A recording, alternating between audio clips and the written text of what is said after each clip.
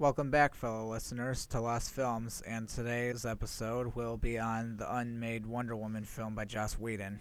Now, Warner Brothers had been trying to catch up to Marvel with their DC movies since the early 2000s, and despite Batman Begins and Superman Returns being released in 2005 and 2006, other DC films planned at the time went through many cancellations, such as Jack Black's Green Lantern, David Goyer's The Flash, George Miller's Justice League Mortal, and today's topic, which is Joss Whedon's Wonder Woman. Many actresses, such as Angelina Jolie, Sarah Michelle Gellar, Charisma Carpenter, Christina Hendricks, Kobe Smulders, and Evangeline Lilly, were all considered to play Wonder Woman.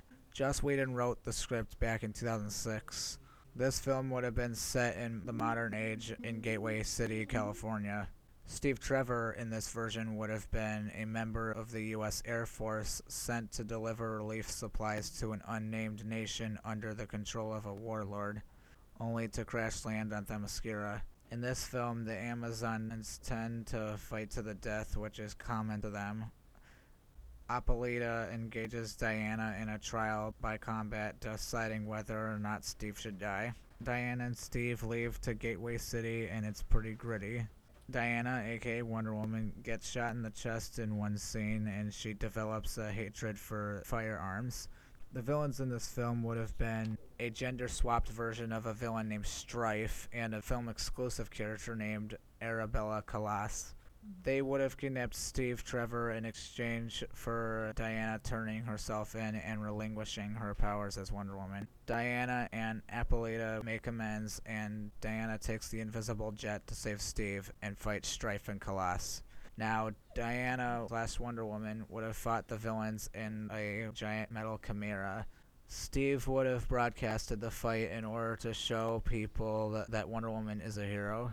Wonder Woman kills Strife before being confronted by Ares, the god of war. Ares is angry at his nephew Strife's death and promises vengeance before disappearing, setting him up as the villain for a sequel.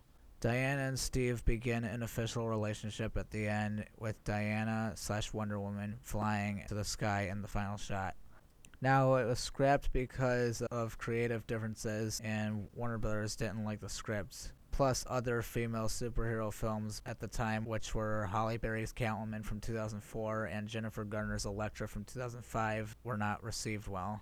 Wonder Woman eventually got a movie in 2017 and a sequel in 2020 starring Gal Gadot. And now with DC's new direction, we'll have to wait for the new Wonder Woman reboot / prequel series, Paradise Lost. Anyway, that was the story of Joss Whedon's Wonder Woman. And I'll be back next time on Lost Films with David Goyer's Green Arrow, Escape from Supermax from 2008.